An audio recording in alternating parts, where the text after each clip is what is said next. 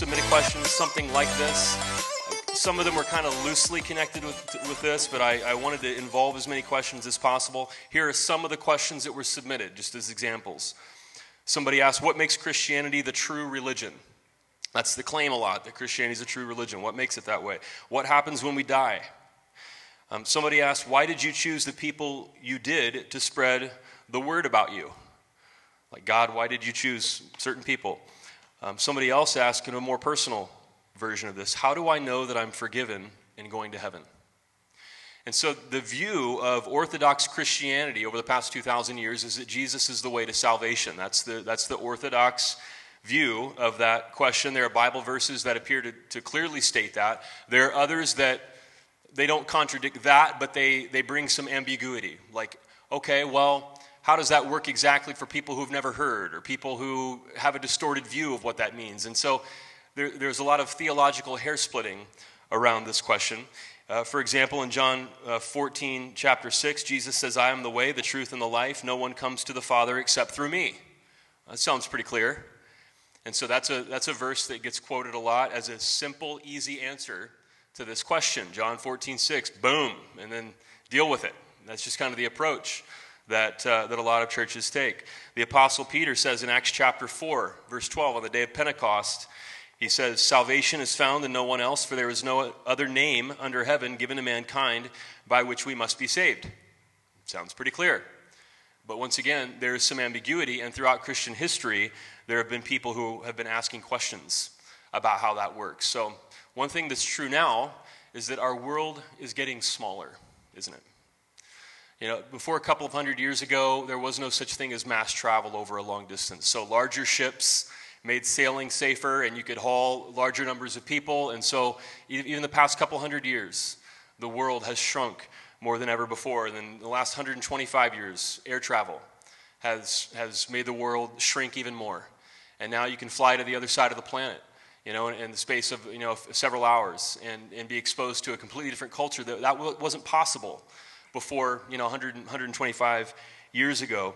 So our world is getting smaller. Last week we had a couple here who were family members and guests of some of our members here, Jeff and Donna, and they are pastors in Switzerland. They were born in the United States, but they've been in Switzerland for decades now, I think. And Jeff's a retired pastor, and he and I had a good conversation back here for a few minutes, and he said the week before he came, so 2 weeks ago, he gave the sermon on Swiss national radio. It's like a huge honor for him to do that. And he and I talked about, you know, what I was saying during the sermon and the approach of the well, and he said, you know, there's a lot in common. We have a lot in common. There are churches in Switzerland who would love, you know, there are people and Christians in Switzerland who would love the well and would love what you're doing here. And it just struck me that they're on, you know, almost the other side of the planet. But there are people who are thinking similar things about religion, about spirituality, about America, and about where we are right now. There's a lot of similarity, even though we're on the other side of the planet. And so I'm like, man, I'd love to hear your sermon. Send me a link. And he's like, well, it's in French. I'm like, well, forget that then. It's not going to do me any good. And so he's born an American, pastors in Switzerland, preaches in French. But yet our world is small because we're thinking a lot of the same thoughts. And then when I was in high school, there was this new thing called the information superhighway. Do you remember that phrase, some of you? Or the World Wide Web, if you will. And so we had no idea what that would do to shrink the planet. And so now we have these supercomputers in our pockets that we carry around that gives us instant access to information that no other generation of humans has had in the history of humanity. And that has certainly shrunk the world. You know, the interwebs can expose you to different religions, to different ideas, different concepts, millions of people's cat photos. And we are exposed to all kinds of ideas that generations before us had no way of being exposed to. So before all of this, you could be confident in your truth because you and everybody around you agreed with your truth. That's not the case now. Of course, we live in a country that's a melting pot. And so, you know, now if a Southern Baptist pastor says Muslims are going to hell, and he just flatly proclaims that, a young American professional now doesn't think of a faceless, nameless mass of people on the other side of the globe. They think of their coworker in the next cubicle, who's a nice, decent person, and they know the family. And wait, so it's not like this faceless mass of people. You're saying like my nice, cool coworker is going to hell. We have a different reality because of our shrinking world than we've ever experienced before. And one of my best friends around here is a rabbi in Scottsdale, Rabbi Shmuley. I think he's the best human being I know. I don't think I know a better human being, actually, than Rabbi Shmuley. And so does that mean, okay, well, he doesn't accept Jesus as the Messiah. Is he damned? Is my friend Rabbi Shmuley going to hell for all of eternity? But it seems like there are maybe a growing number of thoughtful people in the United States who want to follow Jesus, who are asking questions like this, and they want to be faithful to the gospel. They want to be Christians.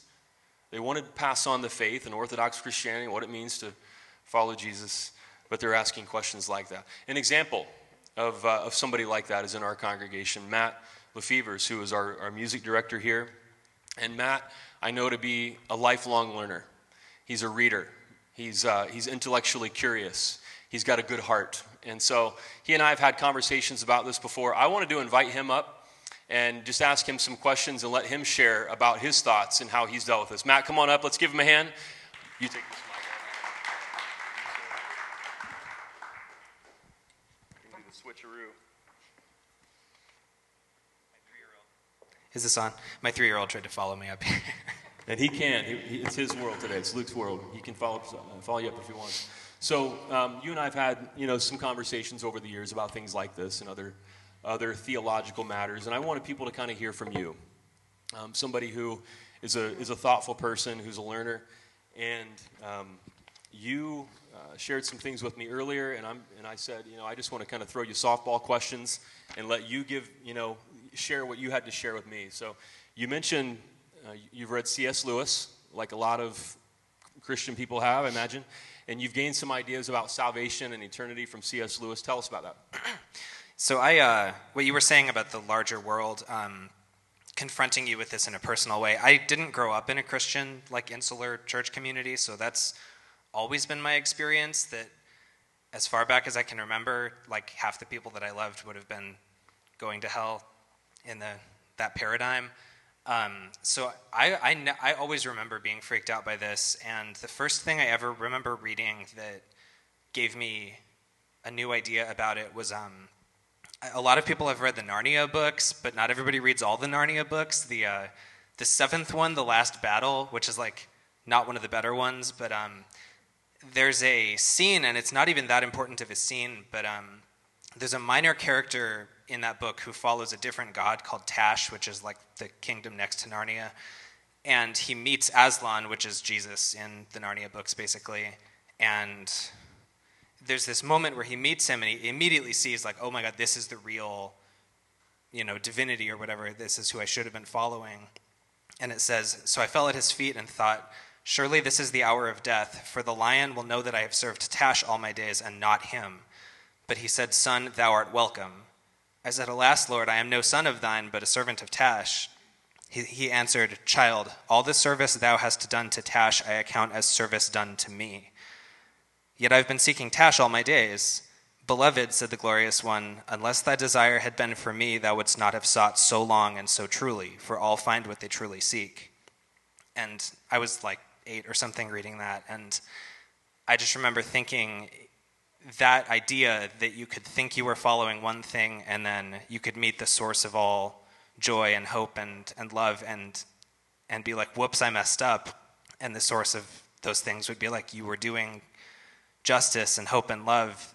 I count that as service done to me. So for a children's book, that planted an idea for me.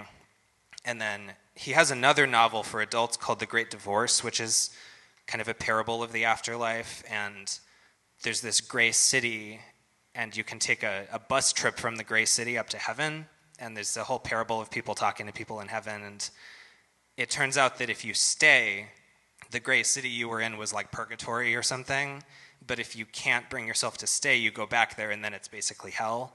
And so there's this line where a character says, everyone who wishes to come to heaven does, never fear, All that are in hell choose it. No soul that seriously and constantly desires joy will ever miss it. Those who seek find, to those who knock it is opened. Which I think those are both novels, they're fiction, so I think even C.S. Lewis would say, like, I'm not necessarily claiming that's how I think that it works, but they were the first things I read that gave me some idea to hang that on, that there might be more to the picture. So he's a mid-20th century author, and so you could see there, and probably nobody else is thinking about deep theological questions at 8 years old than Matt Lefever's. I mean, I feel comfortable affirming that. But you see there's some kind of latitude. There's somebody thinking deeply about this in the Christian world, right? And then, of course, you had your son, and you shared how becoming a father has informed your view of God and our eternal fate and so on. And share about that.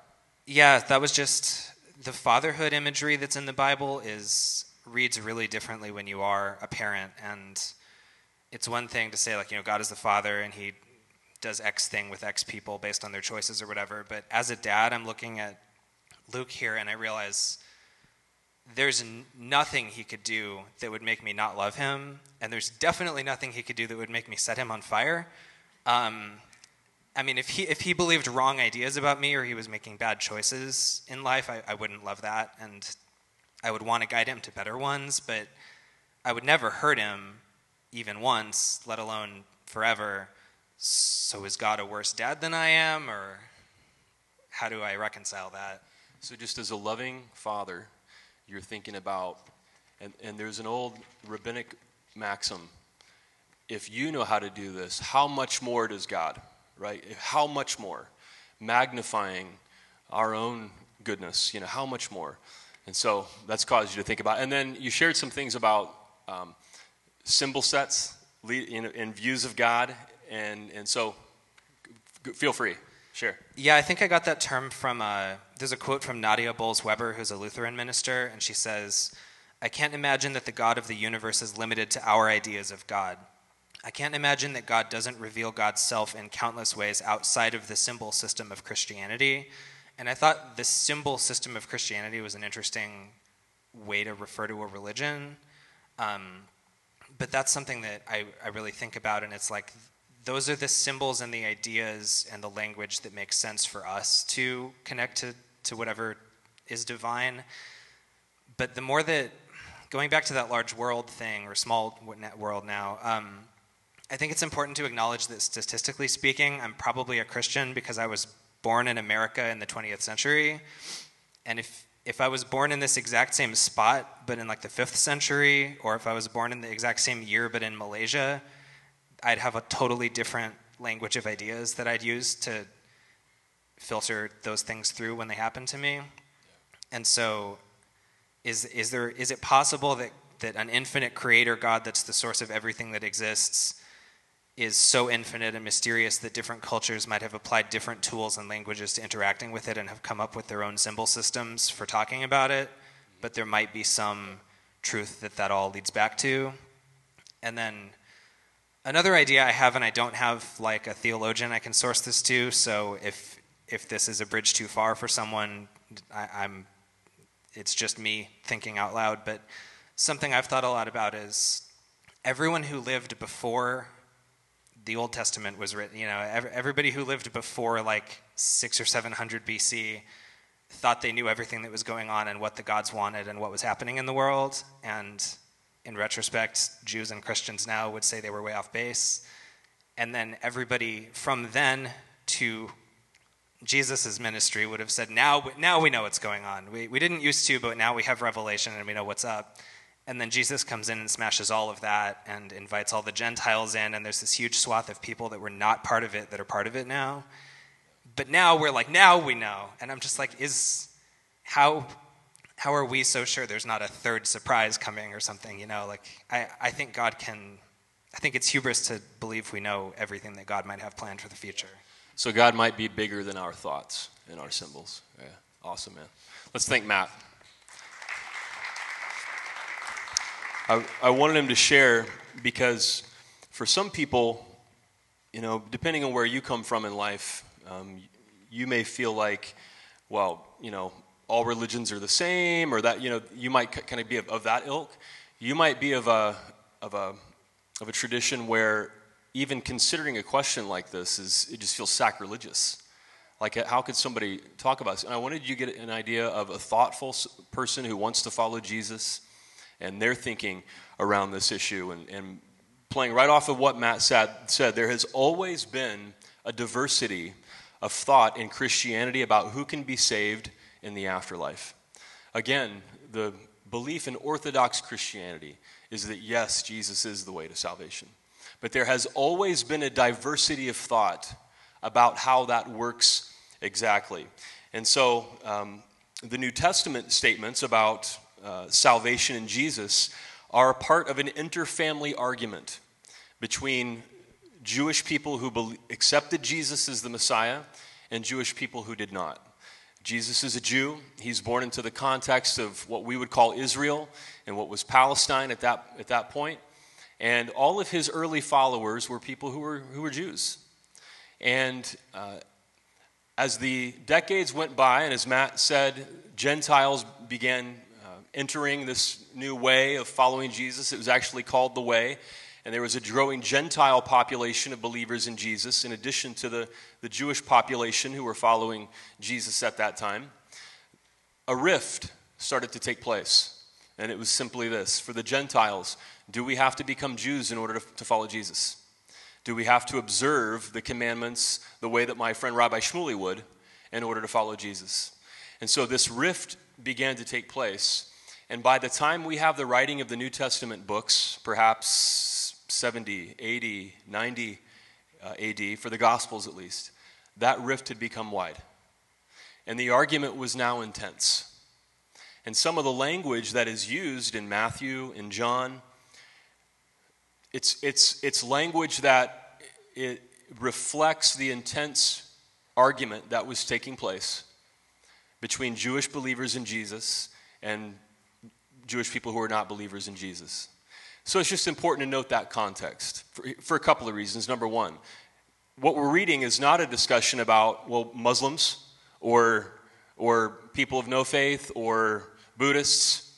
And you could apply that, or you could extrapolate, but that's not the context of what we're reading.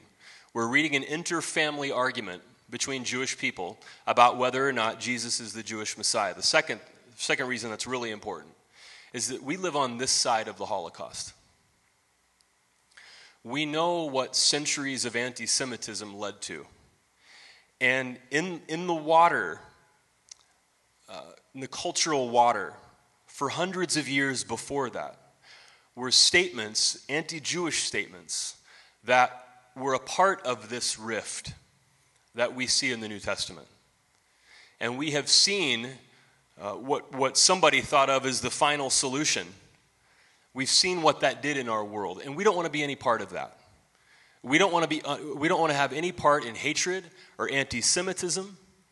I love my friend Rabbi Shmuley so much, just personally as a friend, but I don't want to have any part in anti-Semitism at all.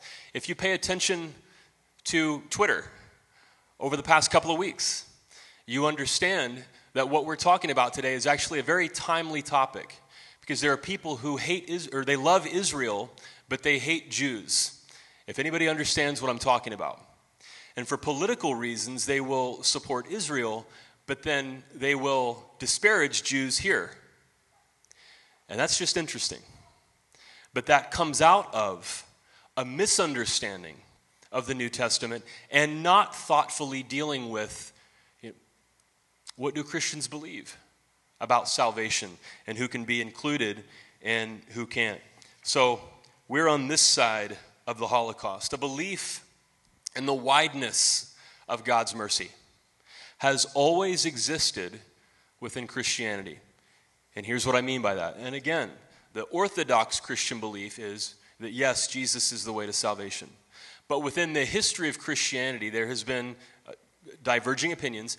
And one of those streams, one of those opinions, one of those viewpoints throughout the history of Christianity has been a viewpoint that accepted the wideness of God's mercy. The first time I ever heard a pastor use that phrase, the wideness of God's mercy, I was in a missions class at Mount Vernon Nazarene University in Mount Vernon, Ohio, which is, find Columbus on a map and then out in the woods somewhere. That's where Mount Vernon Nazarene University was. It was a great experience in a lot of ways. I love, the friends I made there, and it was enlightening as well, because I came from a background where you would never even entertain this question.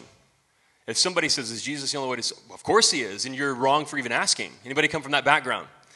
And I went to this college, this evangelical college, and there was a missions professor who had spent decades serving in another country, evangelizing people who were not believers in Jesus.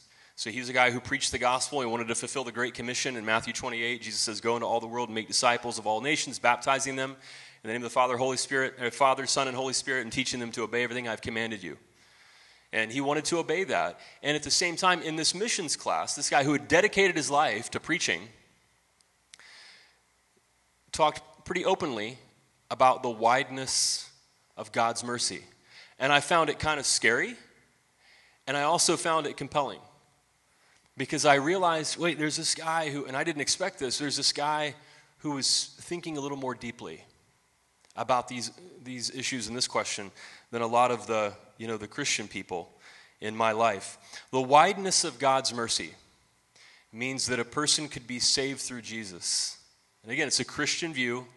A person could be saved through Jesus without knowing the name of Jesus, or without having, a proper theological understanding of Jesus.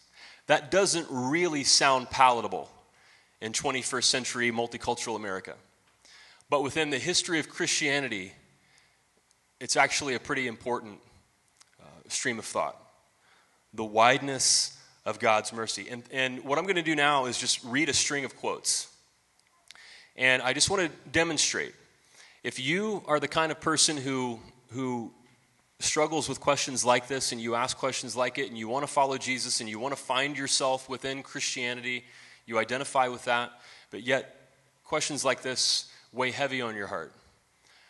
I understand that you can feel alone. That you can feel like, man, I just feel like there aren't many people that I can even talk with about this, and who do I even, the churches that I'm aware of, they're not really open to it, and we're a new small church, there aren't 5,000 people here this morning like there are down the street, and that kind of, can kind of lend to that, and you can feel alone. And my goal for the rest of the sermon is that you would realize you're not alone. If you ask questions like this and it's important to you, and you find yourself, out of compassion wanting people to be included, but you're not sure how that works, I just want you to know you're not alone. So, for example, Justin Martyr, by the way, that's his last name. How do you think he got that last name? Justin Martyr was born about 100 A.D., and he's considered to be the first apologist for the Christian faith. He wasn't a guy who said, I'm sorry all the time. An apologist means somebody who's a defender of the faith. Somebody who wants to help make sense of the faith in the world that he lives in. And so Justin Martyr, writing in what was the Roman Empire of that time, of course, like John chapter 1, the Gospel of John chapter 1, he viewed Jesus as the Logos.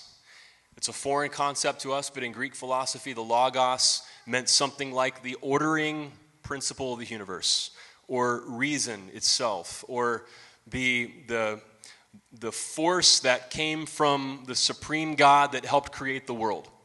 That's just a concept that the Greeks had. And in the Gospel of John, chapter 1, John calls Jesus the Logos. So there's this larger thing that Greeks believe in that's bigger than any one religion. It's just this animating force in the universe, reason itself and logic, and the thing that holds the world together. It's bigger than a religion. And the Gospel of John takes that Logos concept and says, that's Jesus. That's what we think of Jesus. That's who Jesus is to us. And then Justin Martyr picks up on that concept and views Jesus as the Logos, and then helps translate that to Greek culture. And here's what that meant for him. He writes in the first apology, chapter 46, we have been taught that Christ is the firstborn of God, And we have suggested above that he is the Logos, of whom every race of men and women were partakers. Every race. They who lived with the Logos are Christians, even though they have been thought atheists, as among the Greeks, Socrates and Heraclitus and people like them. Do you see what Justin just did there? Once again, this isn't palatable necessarily to a 21st century American who would say, all religions are the same and that kind of thing. But in the stream of Christianity, in the history of Christianity, what Justin Martyr is doing is he's saying, we believe that Jesus is bigger than just one set of symbols, than one religion, and that even Socrates and Plato and the Greek philosophers, whatever truth they found and wisdom that they taught, they actually obtained that from the Logos, which he views as Jesus.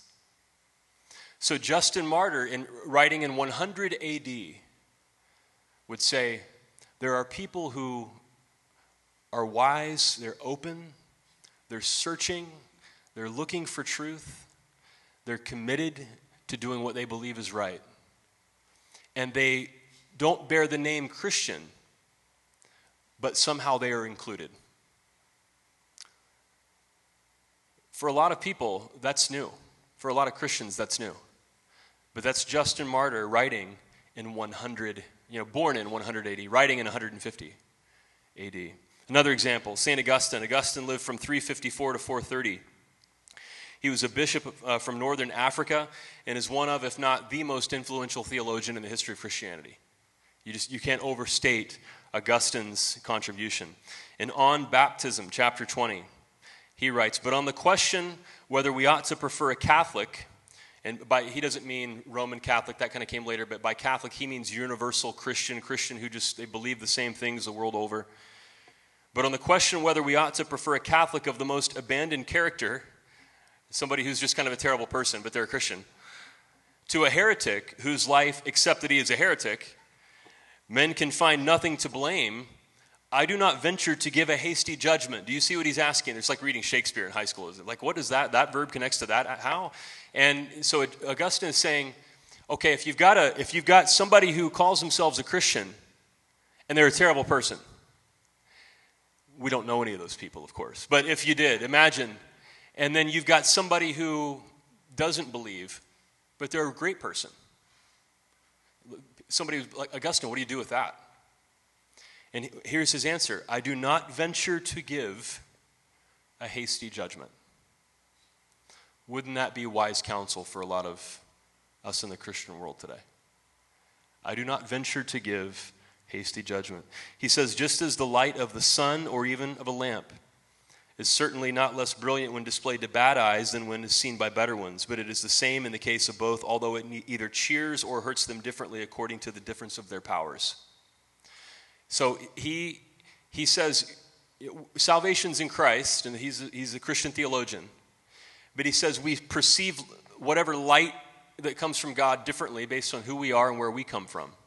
And he says, I don't venture to give a hasty judgment. Fast forwarding about 1,000 years, Ulrich Zwingli lived from 1484 to 1531, and he was the leader of the Protestant Reformation in Switzerland. This is somebody who has influenced us in ways that we don't fully grasp. The Reformation influenced the people who influenced what America is. And so people like Zwingli, they're a part of our daily lives, even if we've never heard the name before. Zwingli writes in a short exposition of the faith, then you may hope to see the whole company, an assemblage of all the saints, the wise, the faithful, brave, and good, who have lived since the world began. He's talking about heaven, salvation, so at some point in the future. Here you will see the two Adams, the redeemed and the Redeemer. He's talking about Adam in Genesis, and Jesus is the second Adam, so it goes back to the New Testament.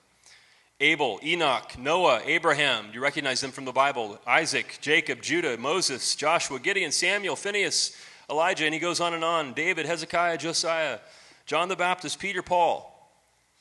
And then he says, in heaven someday, you'll see Hercules.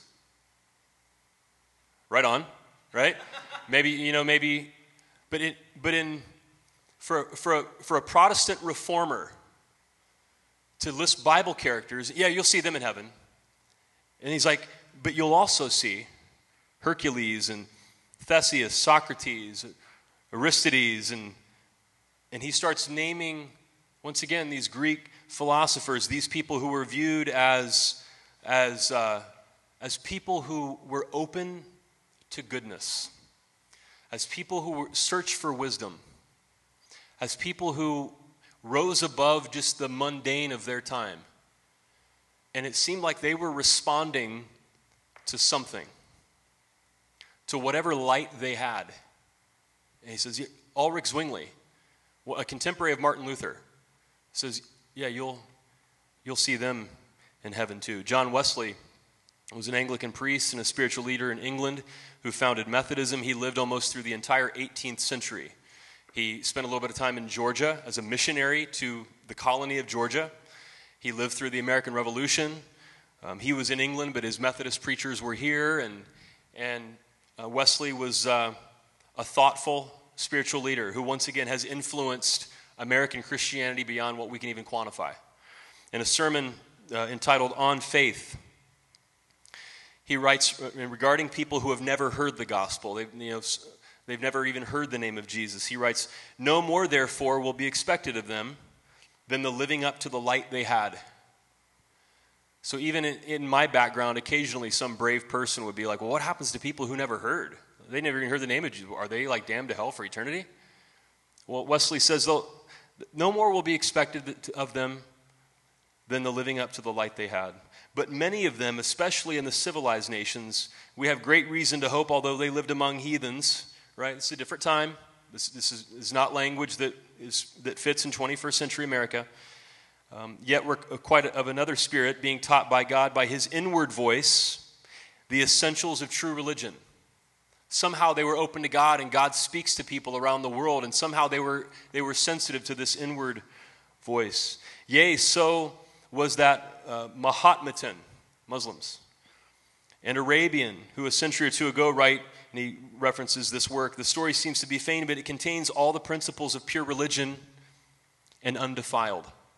So he references this Muslim work and says that somehow people are responsible for the light they have. And that somehow God is speaking to all people all over the world. And perhaps God, in a way that transcends symbols, in a way that expresses the parental love of God, God holds people responsible for how they respond to the light they have. This is Wesley writing in the 1700s. What about people who have heard the gospel? They've heard the name of Jesus, but they're still not really believers. Wesley even tackles that question in a sermon on living without God. He writes, perhaps there may be some well-meaning persons who carry this farther still, who aver that whatever change is wrought in men, whether in their hearts or lives, yet if they have not clear views of those capital doctrines, they don't have a clear theology, a theology that fits in with orthodox Christian theology. The fall of man, justification by faith, and the atonement made by the death of Christ and of his righteousness transferred to them, they can have no benefit from his death. I dare in no wise affirm this. Indeed, I do not believe it. I believe the merciful God regards the lives and tempers of men more than their ideas. I believe he respects the goodness of the heart rather than the clearness of the head. And that if the heart of a man be filled by the grace of God and the power of the Spirit, with the humble, gentle, patient love of God and humans, God will not cast him into everlasting fire prepared for the devil and his angels, because his ideas are not clear. Has anybody ever read this before? This would be new, I would imagine, to a lot of Christians, because his ideas are not clear, or because his conceptions are confused. Without holiness, I own no man shall see the Lord, but I dare not add or clear ideas. So somebody might have a heart that is responsive to God in a way that God sees. And we're not the judge, God is. And that person may have different theology. They might accept a different symbol set or no symbol set. But Wesley says perhaps God is bigger. And that God holds people responsible for the life they had. Tolkien is credited, actually, he was a Roman Catholic. Tolkien is credited with perhaps influencing C.S. Lewis, that pagan myths foreshadowed Christ, that God is bigger somehow than our sets. There are other views. Universalism is the belief that ultimately all people are saved and reconciled to God. It can also be called universal reconciliation. The basis of it is that a loving God would ultimately restore all creation to a relationship with God. That would be outside of traditional historic Orthodox Christianity, but yet it's a view that many people, I think, who love God and they love the Bible and they want to follow Jesus, they hold that view as they try to wrestle with these questions. Right? But my hope is that if you're a person who asks questions like these, at least 13 of you are, then, and you feel alone in this world, you feel alone that Jesus is important to you, and at the same time you feel like, man, it's hard to find a spiritual home out there, because there are a lot of church communities that just are not open to my questions, or I have family members who are not open to my questions. I just understand there are a lot of Christians in the media who are not open to my questions. You're not alone. Throughout Christian history, some of the brightest lights that we've ever had, who have influenced beyond religion, but influence our lives and the good things that we have in our lives, some of the brightest lights in human history have asked the same questions that you ask. And that you're not alone in that. I want to show you a video to wrap it up here. This video is from, I believe, 1997. And it's hard to come by. I've shown an edit from this video before, but it wasn't the full video, and I later found that out because it's really hard to find this video. And so some dude got a hold of the original VHS tape and he played it on his TV, and he put his camera phone probably up next to the TV screen and took a video of the TV screen. And he put it on the internet because he wanted people to be able to see this video that is hard to find. And in this video I'm going to show you, it's about 2.5 minutes long. Billy Graham is being interviewed by Robert Schuller. Robert Schuller, we actually have a family in our church that used to go to Robert Schuller's church in Orange County. The Crystal Cathedral was his church in Orange County in Garden Grove. And if you know who Robert Schuller is, he was on TV for decades.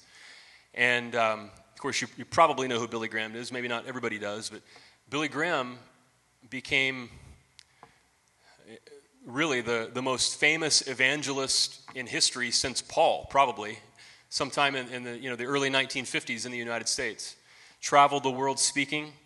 The numbers that they kept say that Billy Graham spoke face to face to more people than anybody in the history of the world, over 210 million people face to face, as he traveled the world and had religious revivals, evangelistic meetings. He was an ordained Southern Baptist pastor. He was a conservative. He was the flag bearer for evangelical Christianity throughout the latter half of the 20th century, and he just passed away last year. But he was interviewed by Robert Schuller in the 90s, and Robert Schuller asked him, Billy, what do you think is the future of Christianity? And Billy answered him. And if you know who Billy Graham is, I just invite you to watch this video. Let's check it out. Billy Graham with Robert Schuller from 1997.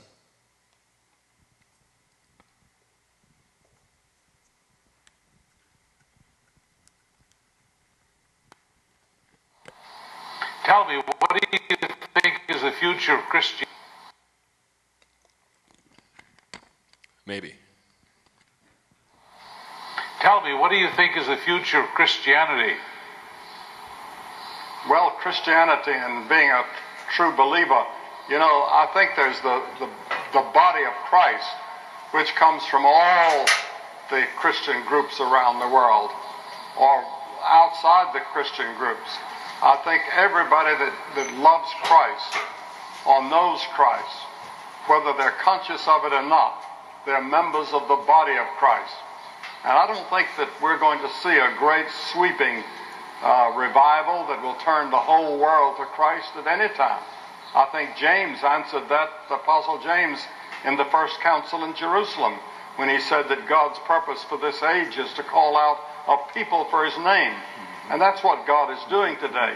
He's calling people out of the world for his name, whether they come from the Muslim world or the Buddhist world or the Christian world or the non-believing world.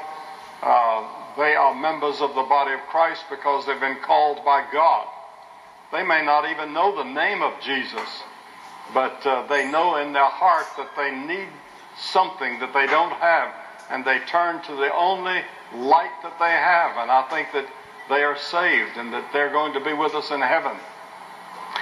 What I hear you saying, that it's possible for Jesus Christ to come into a human heart and soul and life, even if they've been born in darkness and have never had an exposure to the Bible.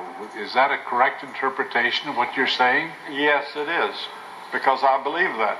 I've met people in various parts of the world in tribal situations that they had never seen a Bible or heard about a Bible and never heard of Jesus, but they believed in their heart that there was a God, and they tried to live a life that was quite apart from the surrounding community in which they lived. This is fantastic. I'm so thrilled to hear you say that. There's a wideness in God's mercy.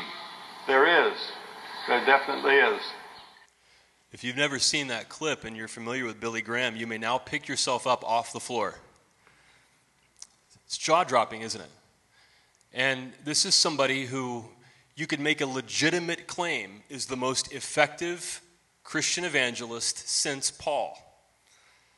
And has traveled the world preaching, and like the missionary at my college, shared the gospel and wanted to bring people to Jesus and believe that we're called to do that. And yet at the same time, there is a thoughtfulness, there's an openness that perhaps God is bigger than even our own systems.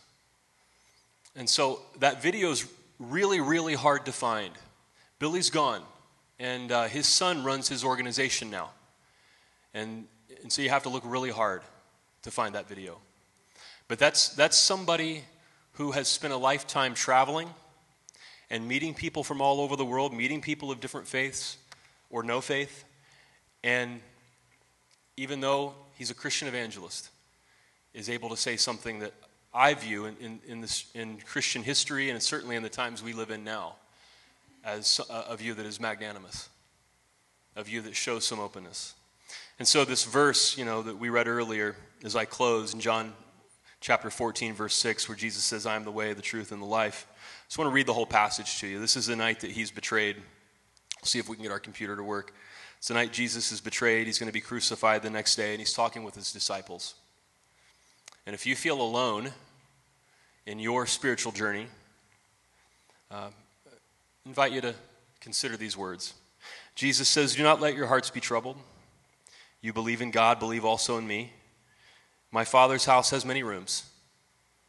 If it were not so, I would have told you that I'm going there to prepare a place for you. And if I go and prepare a place for you, I will come back and take you to be with me, that you also may be where I am. You know the way to the place where I am going. Thomas, who's called the doubter, by the way, doubting Thomas, he says, Lord, we don't know where you're going, so how can we know the way? Jesus answered, I'm the way, the truth, and the life. No one comes to the Father except through me. If you really know me, you will know my Father as well. From now on, you do know him and have seen him. And so that's the view of Orthodox Christianity. But throughout the centuries, there have been thoughtful people who, regardless of your questions or regardless of the symbol sets that you are familiar with, who would say, this is the real meaning of that passage. I'm going to show it to you. Here's the context of that passage. Here's the main point. Let's go. Let's look. If you're somebody who is open and you want to respond to whatever light you see, and you want to live with goodness and mercy, and you want to love your neighbor, and you want to be the kind of person who makes the world better, You want to be a part of the real solution, not the problem? God has a room for you. And you're not alone. Maybe it feels like you're outnumbered, but as we look at Christian history, some of the best and brightest have been asking the very same questions you have, and you are certainly not alone. God has a room for you.